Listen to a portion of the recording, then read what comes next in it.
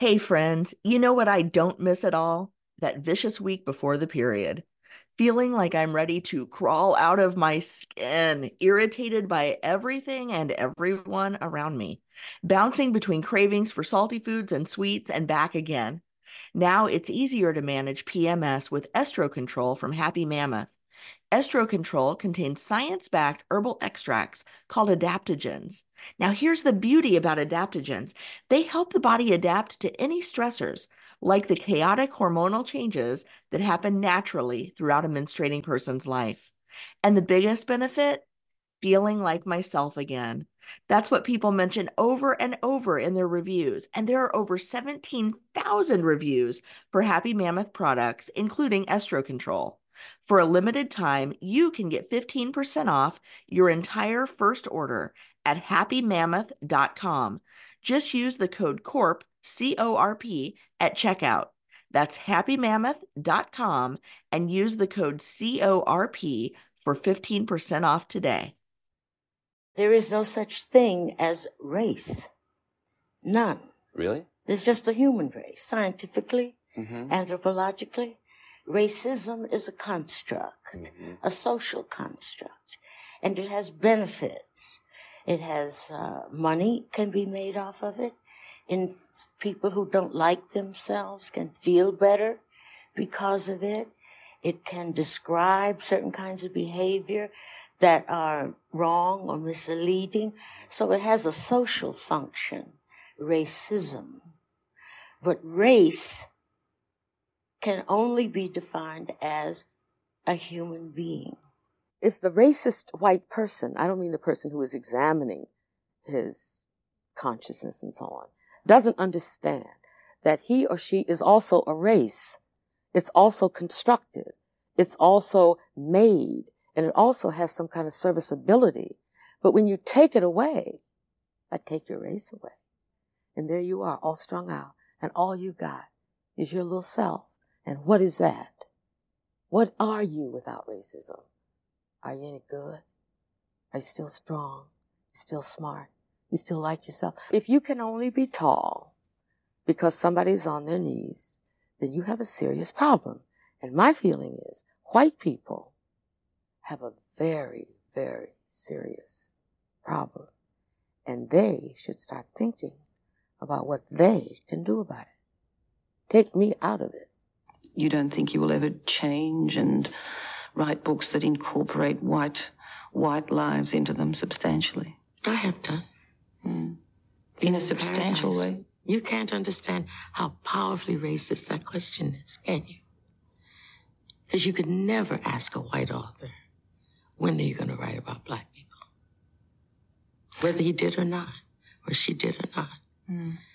Even the inquiry comes from a position of being in the center. And being used to being in the center. And being used to being in the center.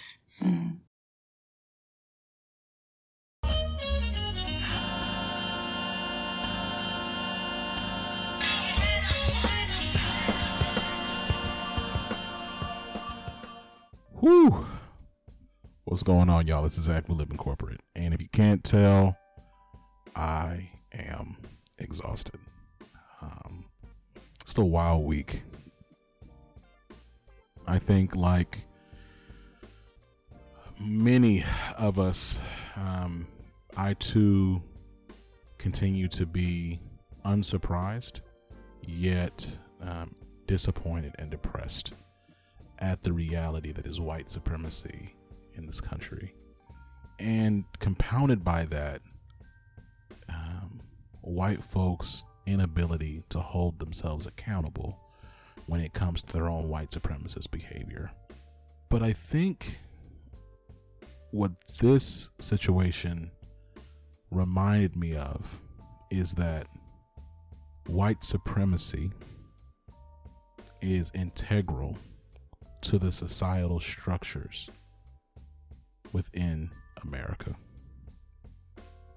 That's why so many people were able to walk in the Capitol and threaten the lives of elected officials. That's why people lost their lives because they were allowed to run rampant in our nation's capital. People continue to say we know what would have happened if it was Black Lives Matter, and that's true. We know. And it's exhausting. I believe that this event will be a turning point for, believe it or not, a lot of Black and brown folks at work. Because as much as we can point to the horrors of that day, the insurrection and the treasonous behaviors of Trump supporters, many of us know that same level of privilege and power is exuded by white folks at work all the time. The reality is that white people in the workplace are empowered to do so much more and get away with so much more and get many more chances and be given the benefit of the doubt, to be extended the benefit of the doubt in ways that Black and brown people just simply can't imagine. The points of scrutiny and accountability aren't the same. What good looks like is not the same. And that reality is so defeating. I don't know what needs to happen for white folks to hold white folks accountable for white supremacy, for white supremacist behaviors. I don't. Because we can talk about what people are going to do after the fact. It doesn't change the fact that this happened, and it was a coordinated attempt. It's the audaciousness of it that is appalling. And I don't know. Like I sit here not with like 3 points of feedback for executives. I sit here without long, eloquent words.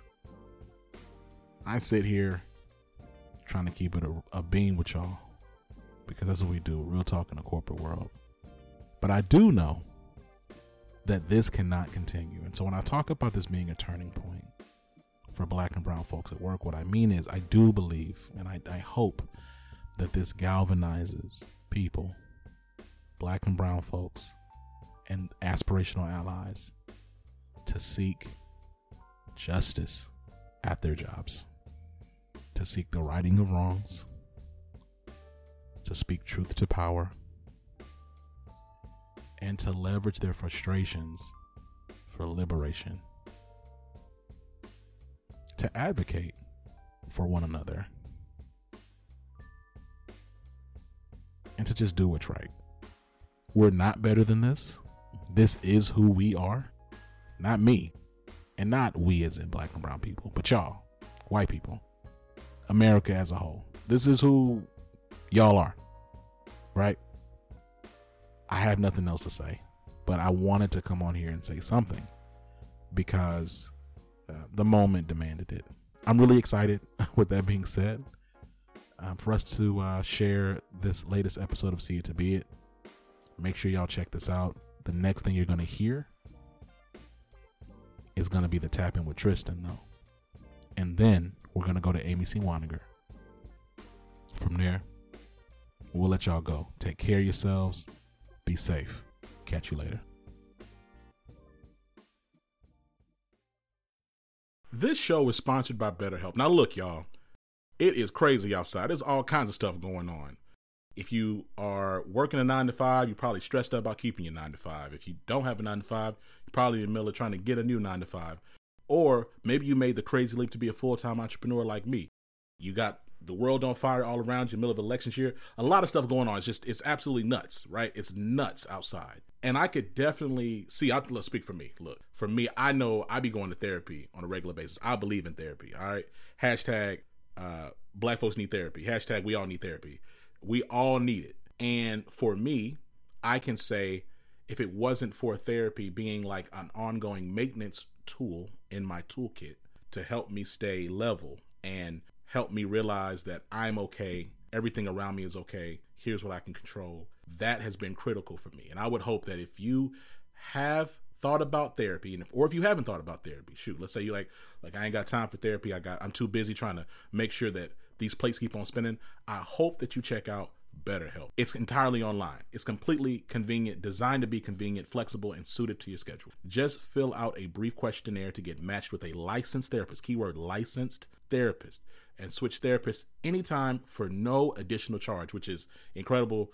It's very challenging to move around and find the right therapist for you. The fact that BetterHelp is providing that as just part of your experience is incredible. So find your support, get the help you need with BetterHelp. Visit betterhelp.com/corp today to get 10% off your first month. Again, that's BetterHelp, HELP.com/corp, CORP.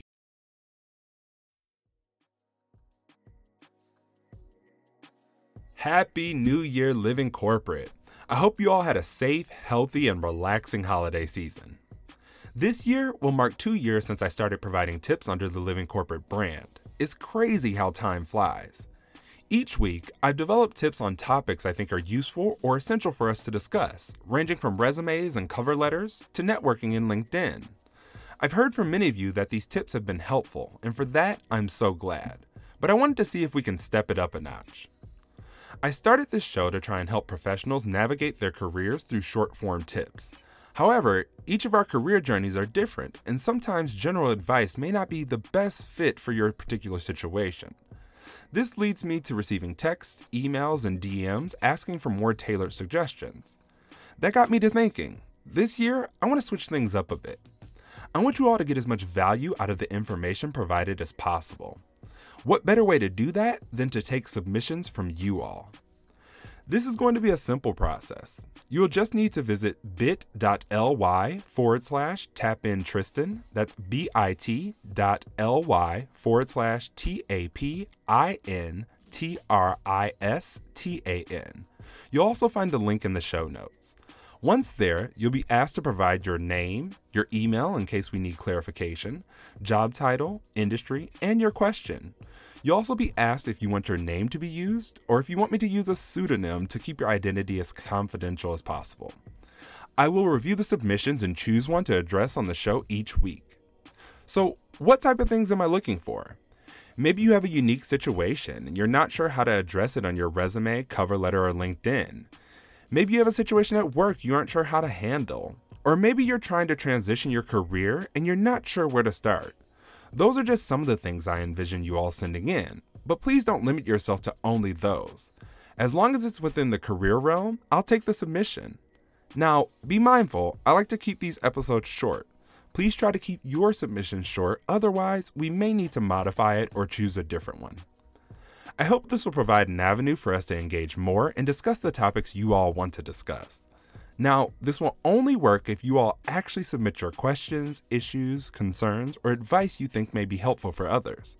So make sure to visit the site at bit.ly/tapintristan, and we're going to get started ASAP. Thanks for tapping in with me today. I look forward to hearing from you all soon. This show was brought to you by Tristan of Layfield Resume Consulting. Check us out on Instagram, Twitter, and Facebook at Layfield Resume, or connect with me, Tristan Layfield, on LinkedIn.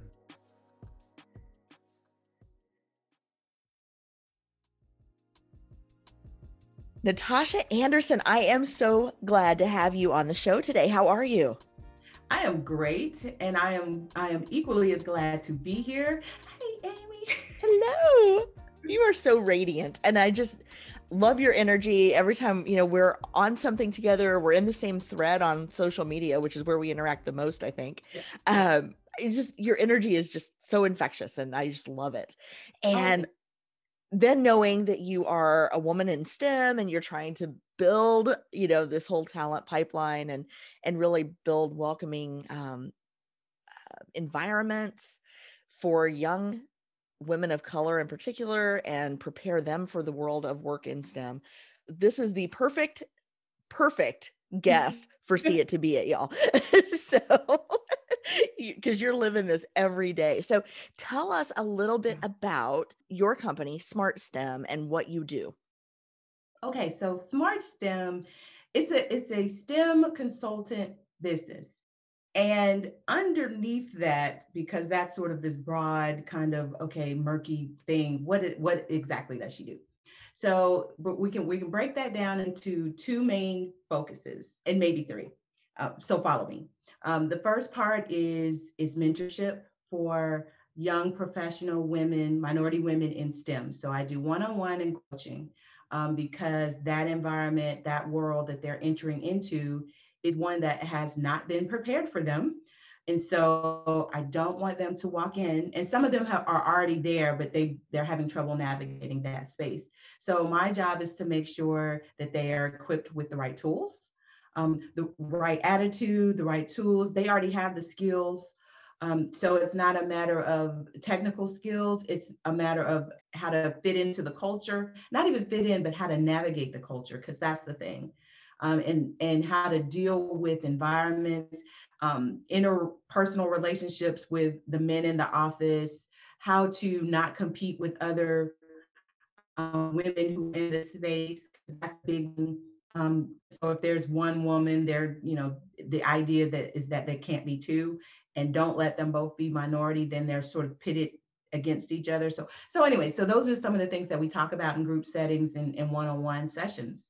And then on the other side of that, while we're teaching the young women how to walk and navigate in this space, we're dealing with the backside of it, because we have to change the culture. Like that's we have to change the culture and the environment. So I work with corporations on talking through diversity and inclusion issues around racial and gendered diversity and inclusion issues. So like, how do we change the issue? How do we change the environment and the culture if we're not having those conversations on the back end with corporations? So we're talking about unconscious bias, how to recognize those things, how to change the environment. We know it's not going to be an easy thing. I mean, I think I read something the other day where it says it takes about 2.5, 3 years for a culture to actually change. So that means you have to be starting now, but you're not going to see results for another 3 years. So how do you do that and stay the course and know that it's working? So what are your diversity efforts? And it can't just be this picture thing. I'm going to hire a Black lady, say she's the director of diversity and inclusion, but we're not going to do anything. So we try to help them put some oomph to that diversity inclusion things. I also work with schools to help shore up their idea of what diversity and inclusion means in terms of their curriculum, what they're doing with their students, making sure that minority students, and in particular minority girls, are getting the same opportunities that any other kid would get. And then providing some of those opportunities, helping them design them or coming up with those activities myself, and then helping sure that they are able to implement them at schools. So that's it. And then that's it. That's like, I'm out here changing the whole world, but that's all I'm doing.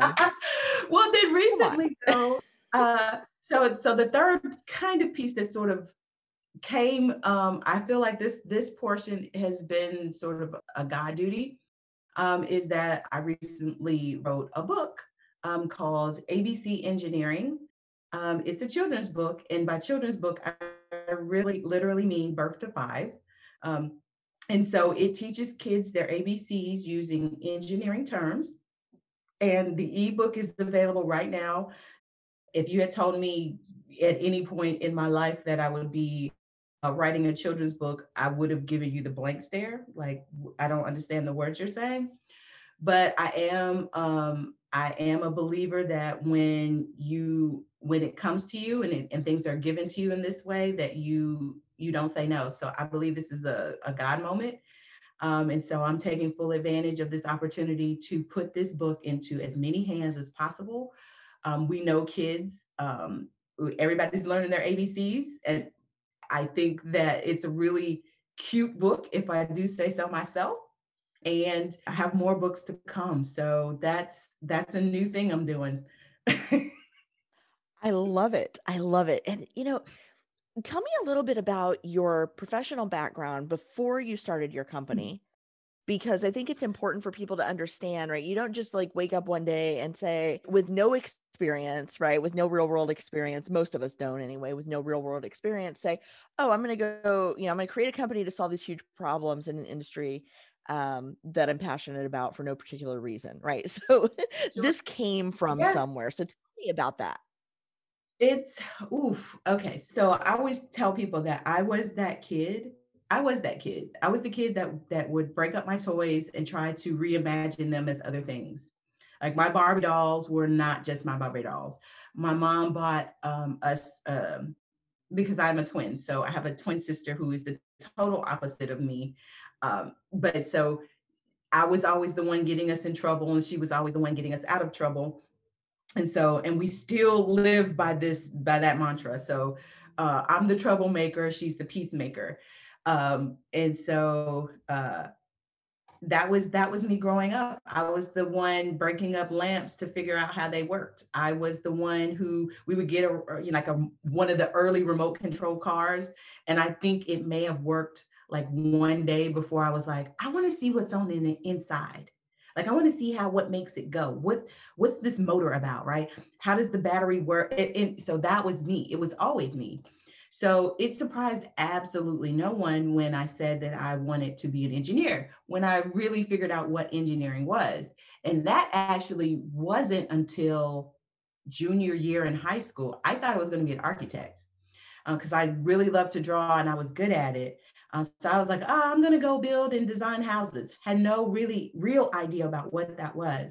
Then I joined a program called En-ROADS, and this is what they do. They basically expose minority students to, they just give us lots of opportunity to engage in fields like this, business, finance, STEM related ones. And I chose, of course, STEM.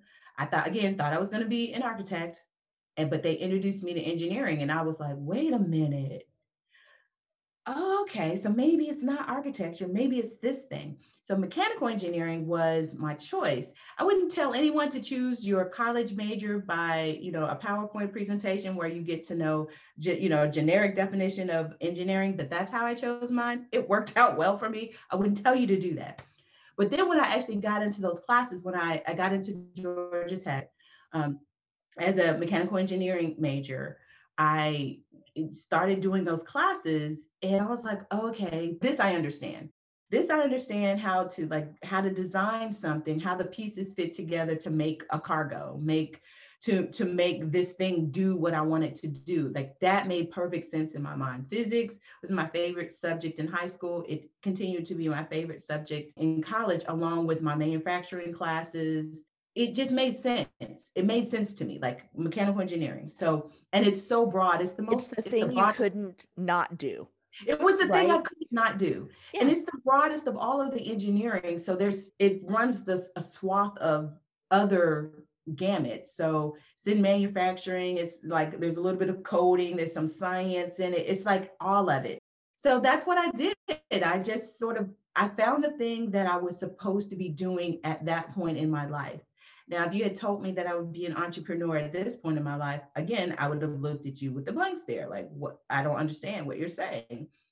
This is by far the hardest thing I've done. I mean, I've been a teacher.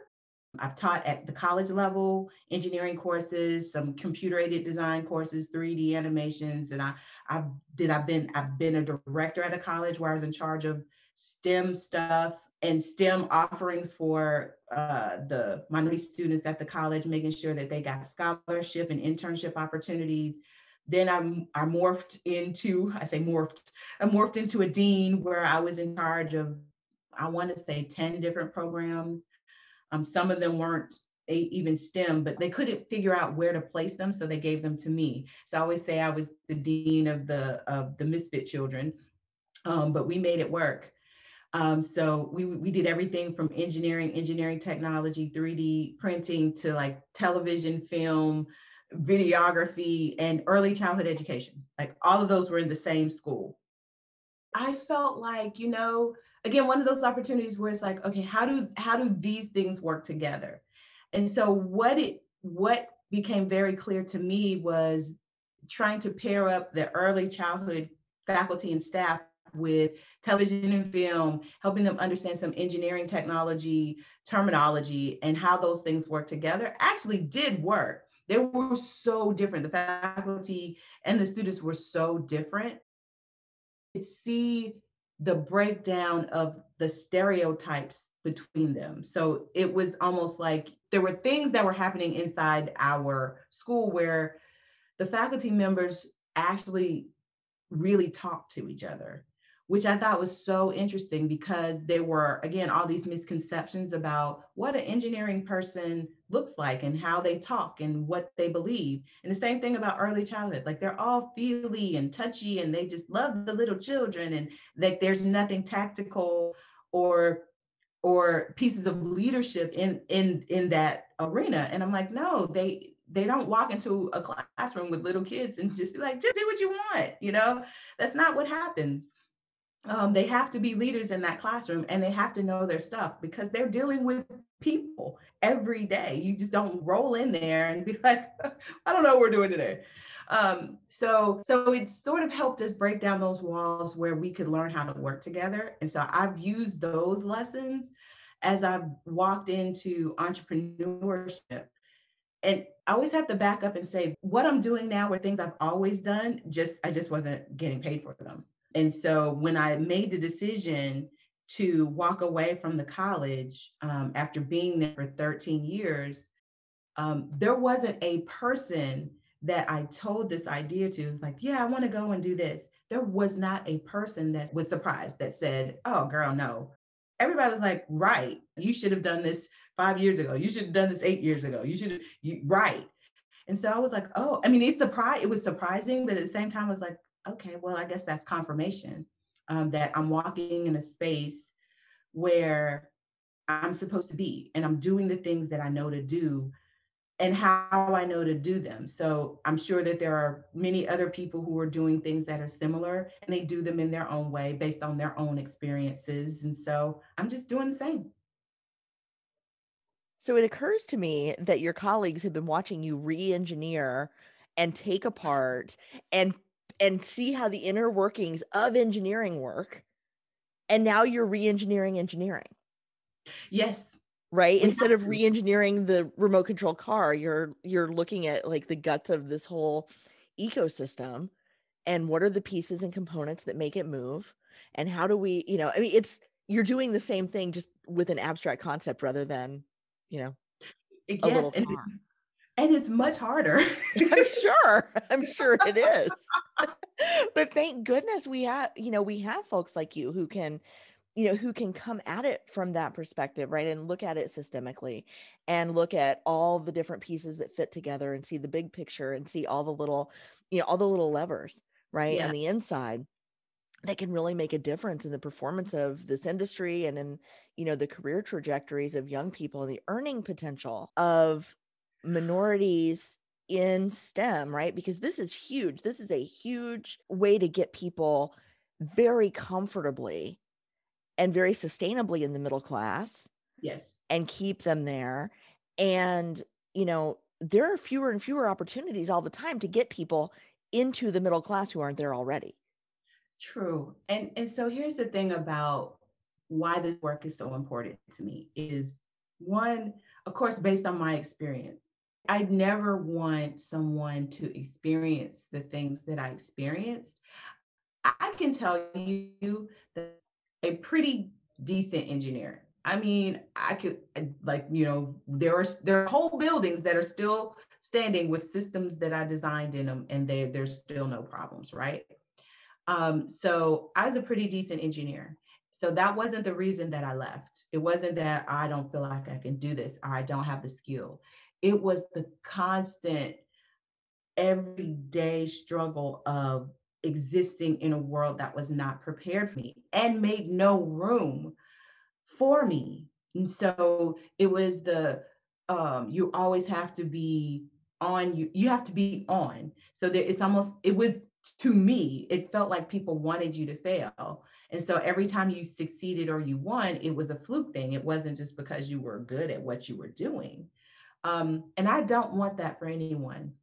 We have as much right, the intelligence, the smarts, the skill level, all of the things that anybody else does. What we need is to be able to get in rooms, have a seat at the table, make decisions, both big and small, that everyone else does, and then get paid for them, so that we can make a difference in our community. We can move from wherever we are, wherever we currently are to where we want to be, and then make other decisions, right? How do we, I'm always about service. So for me, it's the give back and the opportunities. So I couldn't do a job that I didn't feel like it was in service or servitude to something or someone or a multitude of people.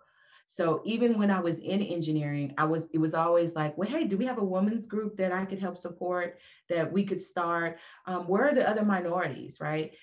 And it wasn't a matter of I'm trying to think through right now in my mind, out of a 10-year career, I think I worked for three firms, three or four firms. And in that firm, there was only one firm where I had experiences with other minority engineers and architects. Anybody else that I dealt with in the other firms that were minority had other roles. So they weren't in the technical field. It wasn't that there was no minorities at all, but they weren't the engineers, and they weren't the architects. They weren't the technical drawers and draftmen and CAD people or 3D, whatever. They weren't in those roles. So I'm in rooms where I'm the first and only. And today we're still having first and onlys. It's 2020, people. Why are we still having first and onlys? And then how do you deal with that? So again, so all those things sort of help us. When you want to move financial brackets, you're going to have to move into these spaces where they're probably not going to be prepared for you. Yeah. And so how do you do that? And at the same time, you're facing all of these personal headwinds, right? Because you're looking at, I mean, I know from my own experience, just being a white woman in tech, because I was in IT for a number of years, right? And I would go in and, I got told like, oh, you're really analytical for a girl, right? And it was these ridiculous comments. Like when I was in college and I was a waitress, and I would tell people, because in college town, everybody wants to know what's your major, right? And I would have these couples, families come in, oh, you're in college, what's your major? And if I said computer science, two things happened. They recommended, without knowing me, right? So we had gotten to the point in our relationship where I'd taken their drink order, and all it was that I could, tell the difference between like Coke and Diet Coke, right? And they would say, oh, you should consider education or nursing. I'm like, if you knew me, you would know that the last person you want to see at your bedside if you're sick is this face, right? I have no empathy. I am not interested in how well you're feeling. Like, I just want to go like off on myself and like, that is not right. It had nothing to do with me, but it had everything to do with their perceptions. And the other thing that would happen is we get really crappy tips because I didn't fit what they thought I should be doing. So I learned very quickly when somebody said, oh, you're in school, what's your major? Oh, childhood education, early childhood education. And then they give me a great tip because they thought, right, that I was like not going to buck the system and not doing something they didn't like.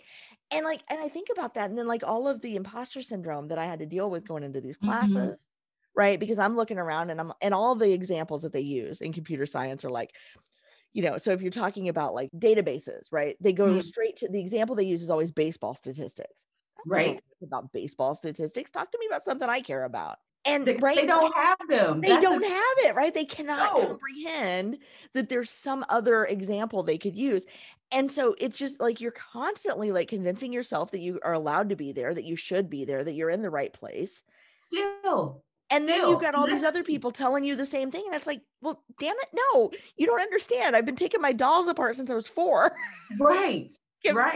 Give me a seat. Trying to figure out how this works. So that your example is exactly right. And then put race or ethnicity in the mix, right? Yeah, absolutely. Okay. So so you weren't supposed to be there. I definitely was not supposed to be there.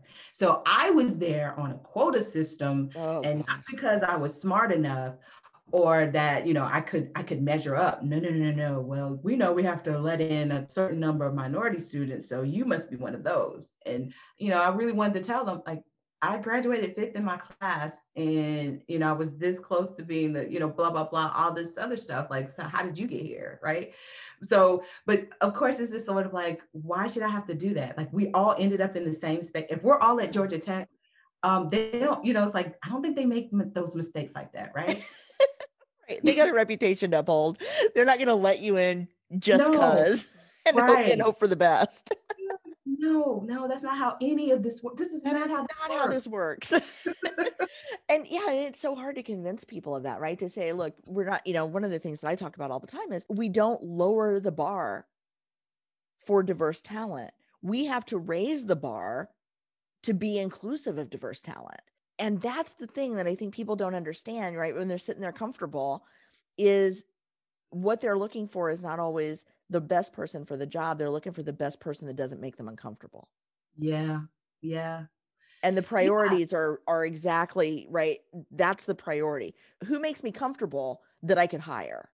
But you know what's so fun about that? Because I mean, as I sit here, like that hits me in a place where I'm like, yeah, that's true. But the funnier thing, and maybe it's a little bit ironic, is that for a minorities person, all we want to do is come in and do the job. We don't come in, talking about, Black power, whatever, right? That's not how we roll. Although Like, you should totally be able to do that. Let's be no, clear. and yeah, let's be clear. And I'm not saying you shouldn't be, but see, I have always been of the opinion, and as I grow older, that has become more, I've been more demonstrative about it. If I'm in the space, if I'm in the room, then I'm supposed to be there, and I'm going to show up in all my glory. So you're either going to accept that or you are not. That's really not my problem. And that's actually what I teach the women in my coaching classes, I call them my professional seminars, because I don't necessarily I think of myself as a coach. I'm just like, I know this stuff works because it worked for me and some of my friends who are still working in the space. So there's a shirt out there that says, be you, they'll adjust. And I live by that. I live by that. Love it. And so if you're walking in a space, you walk in a space and you feel like you can't be authentically yourself, that's not the space for you. And until such time as we can change the environment on the other side, you have to protect and guard yourself in ways that protect mental, physical, and emotional well-being. So I'm about that. But as a minority person walking into a space, we don't walk in there like, I'm gonna break everything and change it all. Like we literally say we walk in like, I know I can do this job and I'm going to give my 100% to it, like anybody else. And so the idea that we would come in that like we're going to blow your stuff up is really false. We walk in like, I know I'm skilled and ready and want to do this job, and all I'm asking for is an opportunity, like really, like anybody else would. That's literally it. So if you would treat us the way you would treat everyone else, we would really appreciate it. And when you make a mistake, or we make a mistake, if you could kindly, tell us, but treat us like you would treat everybody else, we would kindly appreciate it. Yeah, nobody should demand perfection from anyone they hire. Correct. And especially not anyone that you're making it more difficult for them to do their job every day. It is so hard for me to get my head around how this even happens in the first place. I mean, I see it, right? And but it is so hard for me to understand how people can be that way. I want to pick up on something you said, right? You said, okay, so if I walk into a room, meaning you walk into a room and it's a hostile environment, walk yourself right on out, right? What do you say to people that can't find an environment that's accepting of them? That's, because there is so much, there's just so much bullshit out there, right? And if you go from place to place and you keep walking in going, no, these are not my people, right? This is not the place for me. At what point do you just say, I need a paycheck? Like, it's a sucky conversation to have, but that's a lot of people's reality. Well, and there's truth there. So, because the world isn't perfect. No workplace is perfect. Even the best workplaces have issues. That's a tough question. So I would keep trying. And here's the thing. I'm not going to tell you to, just up and leave. Quit tomorrow. No plan. I'm a plan girl. I'm a plan girl. So you get there, you're like, this is not quite it. Okay, dust off the resume. Let's see what we have. Let's see what this cover letter is. Let me check my contacts to see who I can hook you up with that could lead you to the next potential job opportunity. Like, never do the work so that you don't have to stay in this situation. You know, if you know that this is not it. This is not the environment. You're not going to be able to grow here. You're not going to be able to. These people don't want to see you win, right? Okay, you've established that. What are you doing? So it's, again, some people can't afford to leave, some people can't, but they leave anyway. But I would tell you to have a plan. And then if it comes down to it, create your own, like make your own environment. There's so much contract work out here. So if you're an engineer or a technologist, or you're an IT or a scientist or whatever it is you're doing in the STEM space, there is so much contract work out here that it could be that you become your own boss, and that you're not reporting to anyone, or you're doing projects that pay you well. And if that's the way or the route you're going to, I would tell you to treat yourself really well in terms of how you price yourself, and what things you will and won't do. Be specific, because if you don't, and your contract person is not specific, there will be these expectations that may not get said, but you will be held accountable for. So make everything very specific when you do that.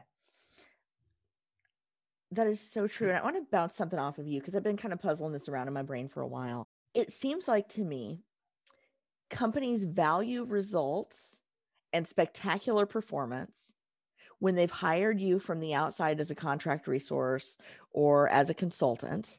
But when you're inside and you're exceptional, you are punished for it. Have you seen that to be true in your work? I've seen it. Unfortunately, I have. So I don't know that I would say punished for it. I would say you are not, it's almost like an expectation or a right as opposed to a reward. So like if you're exceptional and you perform above average the majority of the time, people are like, right, if you work there, you've signed the contract, they own you now, right? Pretty much.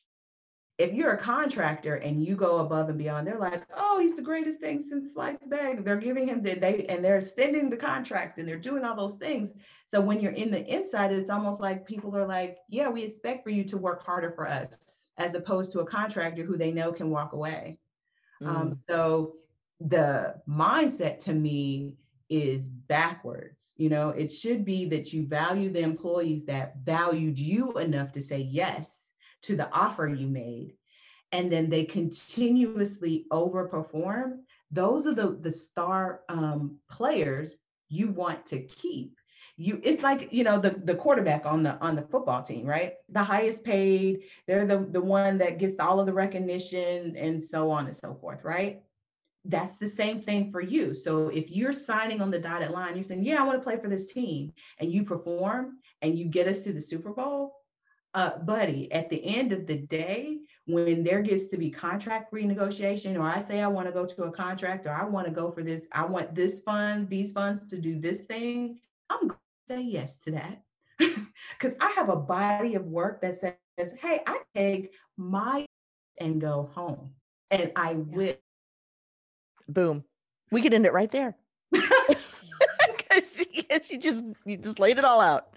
I want to know, Natasha, being the first and or only in all these different environments that you were in, and I know that you work with a lot of people who are in the same spot now, even years later, where do you go for community? Where do you send people for community? Because it's hard to spend a third of your life in an isolating place, right? So how do you help people, or where do you point people in STEM who want a better sense of community? So this is the $1 million question I get a whole lot. Like, this is the one question that when young ladies come to me, and this is the first question all the time. And it's not a simple answer.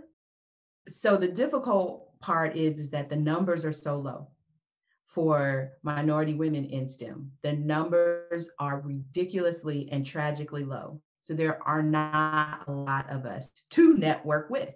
So that's the first thing. Second thing is that I really do need women, minority women specifically, to know that, A, we have to be allies. White women and minority women, we have to be allies in this space. There are no two ways about it. We won't win this fight without each other. We cannot compete. We must be allies. And until we really understand that, there will still be this knocking that's happening with the two. And then there'll be this, there's a level of mistrust between the two that's existed for quite a while. It'll probably be here past you and I, but it exists. And so I think we have work to do there. I would tell a young woman who asked that question, I would first reach out to your organizations. So NSBE, or National Society of Black Engineers, that's one. But some of the other ones are, so if you're a chemical engineer, American Society of Chemical Engineers, and I'm sure there's a lot of other ones. I know the Association or American Society of Mechanical Engineers asked me, they have different divisions that you can be a member of. The other thing I would tell you to do is join some women's networking groups or affinity groups, if you will. They don't necessarily have to always be in STEM, but women understand business. We understand walking into environment and being the only woman in this space. So there is some camaraderie that could happen there. And someone could give you good advice, because large parts of this is about perceptions and communication that for some reason we can't seem to get out of our own way about. So I would tell you to go there first, and then really hone in on your girlfriends, your girl tribe. That's what I call them. Those girls that rock with you, whether they are in STEM or not. Because sometimes you don't want to necessarily talk about what happened at work today. You just want to have a drink and talk about, The Simpsons or something. So all of those things are really important for you keeping yourself safe, and not just, physically safe, but mentally, spiritually, and emotionally safe. Those are good first steps. And then, again, like I said before, sometimes you can find, just by asking, start a Facebook group. And I assure you, I'm in several right now where it's like Black Sisters in Tech. Okay, I think there are 3,500 women in this group. It just started at the beginning of 2020. No joke. There's such a need for community. Mm-hmm. Such a need. So, Natasha, thank you so much. You have given us so much to think about, and so much to aspire to, right? Because there are so many people who are considering jobs in STEM, right? There's somebody right now listening to this who is going, I took all my toys apart when I was a kid, and I had no idea that I could go to Georgia Tech and be an electrical engineer, a mechanical engineer, or a chemical engineer, right? Like, there's just so much opportunity out there when we know about it. And I want to thank you so much, not just for being on the show so that our audience can kind of tap into that, but for all the work that you're doing, saving the world of STEM, right? Getting girls and young women interested in this work, bringing, Black and brown people into this field. And also on the flip side, making the field welcoming and inclusive of this talent. Because here's the thing, engineers solve problems. Yes. And we got no shortage of problems in this world. So why would we want to keep anyone out? True. Well, again, thank you for having me on the show. I've really enjoyed this conversation so much. It's not every day that you get an opportunity to talk about what you do and what you love, but to really go in depth about it. So thank you for the opportunity. It was my pleasure. You come back anytime. Living Corporate is a podcast by Living Corporate LLC. Our logo was designed by David Dawkins. Our theme music was produced by Ken Brown. Additional music production by Antoine Franklin for Musical Elevation. Post-production is handled by Jeremy Jackson. Got a topic suggestion? Email us at livingcorporatepodcast@gmail.com.